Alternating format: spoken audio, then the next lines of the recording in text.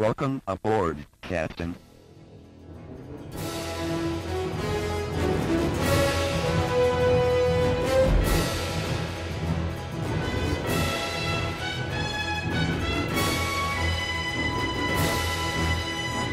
Welcome back to Star Trek Minute, the semi-daily podcast where we talk about and celebrate Star Trek III: The Search for Spock 1 minute at a time. I'm one of your co-hosts, David Stoker. That would make me your other co-host, Chris LaSalle. Hello, Chris LaSalle. Hello, David Stoker. How's it going? All's well. Getting into some action here. I'm very excited about this week. I think we've got Yes. I think these next few minutes are pretty fun. So yeah, I'm looking forward to it. Yes. So this is minute number 82, and we start the minute with Krug saying no. It ends with Krug giving Kirk a lift, so to speak. As it were. Yes. So I'm going to give you my general impression of the minute. I'm sorry, I don't do impressions. Oh, brooch. I find in this minute Krug to be infuriating. He's like that, that everyone's got that friend who's like just contradictory to be contradictory, just to cause trouble or whatever, just, push everybody's buttons. That's like all Krug is in this minute, is just everything every reply he has is just so I don't care. Yeah. Whatever. I don't want to go there. So that was my big note that I had in large letters for this one. Oh, I would totally agree. Yeah, he's definitely the bummer friend. Hey, let's all go down to the park. Yeah, I don't want to. But why? Yeah, so Krug, Krug starts saying, he says no, right? That's how the minute starts, and that's replying. To Kirk's initial request was you should take the Vulcan too. Oh yeah, right. And he even starts off, Krug's no, and Kirk's, but why? Because you wish it. Great line. Because that's what you want. Yeah. I was waiting for this last week when we were talking about the minutes and these great lines of Krug's, and that's one of them. Because you wish it. And it's a perfect, again, we've talked about his ruthlessness, and I think this is another example of it. He's just like, yeah, what? Because you want that? Nope. I'm not going to give it to you just because you asked. Yeah, he's been a good foil. As much as Khan was a great villain for him. Khan would use his superior intelligence, his superior strength to outwit Kirk, and that was supposed to be the one upsman that he had on Kirk. And here, it's just that he is so not Kirk, so not Khan. He's just like, oh, you want that? Well, you're not going to have it. You want me to surrender? No, you're going to surrender. It's he's like the anti-Kirk. Yeah, exactly. Yeah. So that's one of my favorite lines of the movie is because you wish it. Because you wish it. So go ahead. No, please. So Krug says something in Klingon. He does. All you, man. This has been waiting for you since day one. I can't do it. So he says, "Malt, joy ye chew." Nice. Which is Malt's activate beam. Activate so boring. Beam. So boring. It's no beam me up, Scotty. It isn't. So here's a question for you though. So that's it. Maltz. You can hear him say Maltz, right? Yep. And then it translates to activate beam. Yeah. So is he actually saying in Klingon, activate beam? Because that's what it sounds like, doesn't it? I have to a little bit. Yeah. Well, he definitely stretches out that first portion of the joy eat you. He definitely stretches it out. Mm-hmm. Yeah, so I wasn't sure if that was, the actual Klingon pronunciation of that phrase. Maltz. Yeah, I don't know. And then, Yeah, so let's just go through this. There's a lot of good dialogue here, back and forth. Genesis, I want it. He's very to the point. He is. He wants the Genesis. That's the whole reason he came down here. Kirk told him. He says, "You want Genesis, and you're gonna have to bring us up to get it." And perfect to his contrary nature, he beams down, beams up the prisoners, and says, "Hey, okay, I want Genesis. Give it." Give it up. And then we've got, Kirk's beam the Vulcan up and we'll talk. Give me what I want. I'll consider it. It's just kind of like this negotiation and like they're like playing chicken almost, Yeah. Like who's gonna definitely. So then Kirk thinks he has him. He's like, "You fool! Look around you. The planet's destroying itself," as if to say, like, "Oh, the coup de grace. The planet's destroying. He's got to listen to me now." Yeah, exhilarating, isn't it? He just doesn't care. I know. And he is. He's so infuriating. Yeah, that's probably like the peak of it, right? Like exhilarating. What? This guy's nuts. Although it did make me pause and wonder, like, is this reminding him of home? And I don't know if we've seen Kronos yet in. No, I don't think so. At this point in Star Trek history, right? We haven't been to the Klingon homeworld. So it makes you wonder a little bit, like, is this what Kronos is like? I don't know. Everything's on fire. Yeah, it's a little unsettling. I mean, I think I'd be freaking out like Kirk, "You fool! The planet's destroying itself. Let's get out of here. We can talk about Genesis later. Just come on." That would be fun to see Kirk just lose his cool. Please beam us up. Oh my God, you're an idiot. It was interesting. I don't know if you noticed it, just this back and forth. Obviously, a directing choice is the camera is slowly zooming in on both of them as they go back and forth, and it's almost got that. It makes me think of, like, Wild West, a showdown in the streets, where they're both, just stepping out with their guns, and they're just going back and forth. The two are staring in their eyes. I was wondering how much of a close up we were going to get. We didn't get all the way to their mouths. No, but you get pretty close on Krug, though. I mean, you get right up on his head. Yep. And Kirk too. But I mean, you get pretty close. Gives you time to admire his makeup. A little bit, yeah. Yeah. Holds up under close zoom, I think. It doesn't look too bad. Not too bad.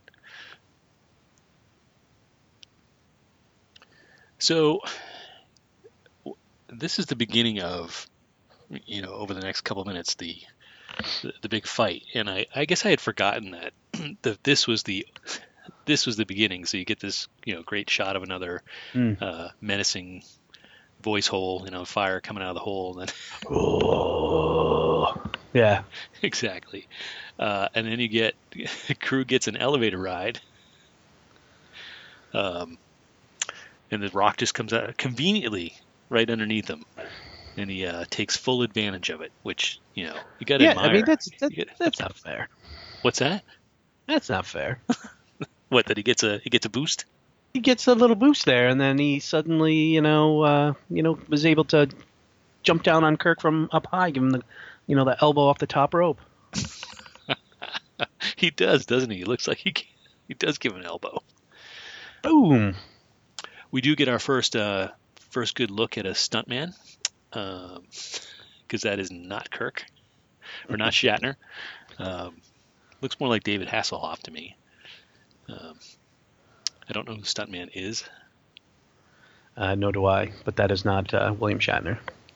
But it's pretty. I was chuckling at it when I saw it, and then I was like, well, you know what? This is very true to the original series, and when you get into these big fight sequences and all this choreography, it's generally intercut with your Shatner about to swing, and then the faraway shot of very obviously the stuntman fighting, two stuntmen fighting it out. Yeah. So you almost expect it,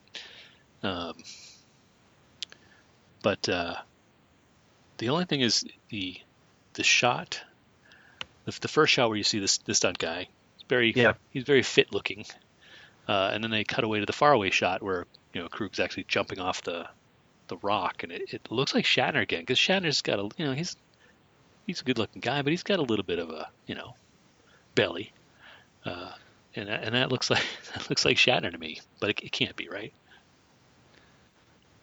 Who, that's catching him off the rock? Yeah. Yeah, that's not Shatner. That's the stunt guy. All right. Well, he's a good stunt guy. I think you don't see the Shatner again until they both get up, and it's a close-up shot of them sort of grappling with each other, doing the dance, the teenage high school dance. Yeah, what is that? That is a terrible grip that Kirk has got. He's got like his shoulders. Yeah, he's just holding on to his armor or whatever that is. So that grapple, whenever I see it, it always makes me think of. You remember the movie The Running Man? Sure. With Arnold Schwarzenegger. So at the very end of the movie, they want Captain Freedom to come out of retirement, and he's like, I'm not going to do it, and they have to use a computer simulation, and it's basically the same grapple that the computer-generated Arnold Schwarzenegger and Jesse Ventura use. They both have, like, one has the inside track, and the other one has, like, the outside. Yeah. That's what they're doing, is they're sort of grappling each other, and it always makes me think of that moment in that movie right here. That's awesome. I haven't seen that one in forever. Yeah, I just saw it advertised recently, and of course, as I was reviewing the minutes, I was like, that's the same scene. Nimoy didn't direct that one, did he? No. All right. So here's getting towards the end of the minute. So we get the grapple, right, and then more flames coming out of holes. But this last few seconds here of Krug has got Kirk by the throat, and he's just lifting him in the air. Yep. And I don't think we get the classic boots being lifted off the ground shot, but you get Shatner doesn't look like he's faking it to me. He is like he's not. It doesn't look like he's standing on a box. You know what I mean? In this shot, he looks like he's literally being lifted by his throat. His face is like swollen, and it's all red, like as if he was actually being choked. Yeah, it looks pretty realistic. So I had heard, like, in other movies, like, method actors like really get into it, and like they're like, I'm really gonna choke you, and really I can't imagine that Shatner's like, yeah, why don't you go ahead and choke me? I'm gonna bet that he's full on acting here, that there is no and that if there was any sort of pressure, he'd be like, buddy, you gotta loosen up here a little bit. Yeah, that's not in my contract. Yeah. But they pull it off. Like I said, the physicality of his face is just what got me. And did you watch have you watched the Fargo TV series? I watched the first season, fantastic. Okay. Yep. And then I watched a little bit of the second, and I couldn't get into it as much as the first season. I thought the first season was really good. Yeah, I totally agree. And I think it's the second season, or maybe the third. I've lost track. But there's a scene where one of the characters gets like strung up, like they throw a rope around his neck and lift him up into the rafters, and it's like this extended sequence, and it's the same kind of thing. It was whatever special effects they were doing is like, his face was just changing colors and getting all swollen and unnatural, and like, oh my god, this is like almost too much to watch. And that's what this reminds me of too, is like, wow, how did they do that? Because it's it looks pretty rough. Yeah, I don't think I'd ever want to be involved in a choking scene or potential fake drowning scene. Oh, no. I think those would be my two, like, probably not going to do that. Pass. I just realized the very last second here is not only is that the camera cuts back to, so we're looking over Kirk's shoulders and into Krug's face, and Krug actually, not only does he have him in the air, he actually is now shaking him. like Yeah, a his head, rag his doll. head, his head is like lolling back and forth, Yeah. like it's going back and forth like a bobblehead. Hmm. Do we know in canon are Klingons just they're roughly the same size, right? Klingons are stronger than humans.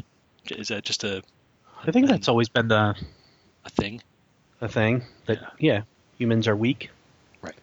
The humies. And as demonstrated here, I mean, geez. So yeah, and that's where we end the minute. I mean, that's Kirk getting shaken like a rag doll. He's basically, maybe he's not up to this challenge. He's won every fight since then, and maybe this one he's just not up to the. He's not up to the. This is he's not gonna fill the bill. Yeah. I'm going to. So I do have to go back to the rock, right? So the do you think? I'm sure you remember in Star Trek V the rock scene. Oh yeah. Right. And we're gonna have to. I'm pretty sure this elevating rock is like 1,000 times better than the elevating rocks in Star Trek V.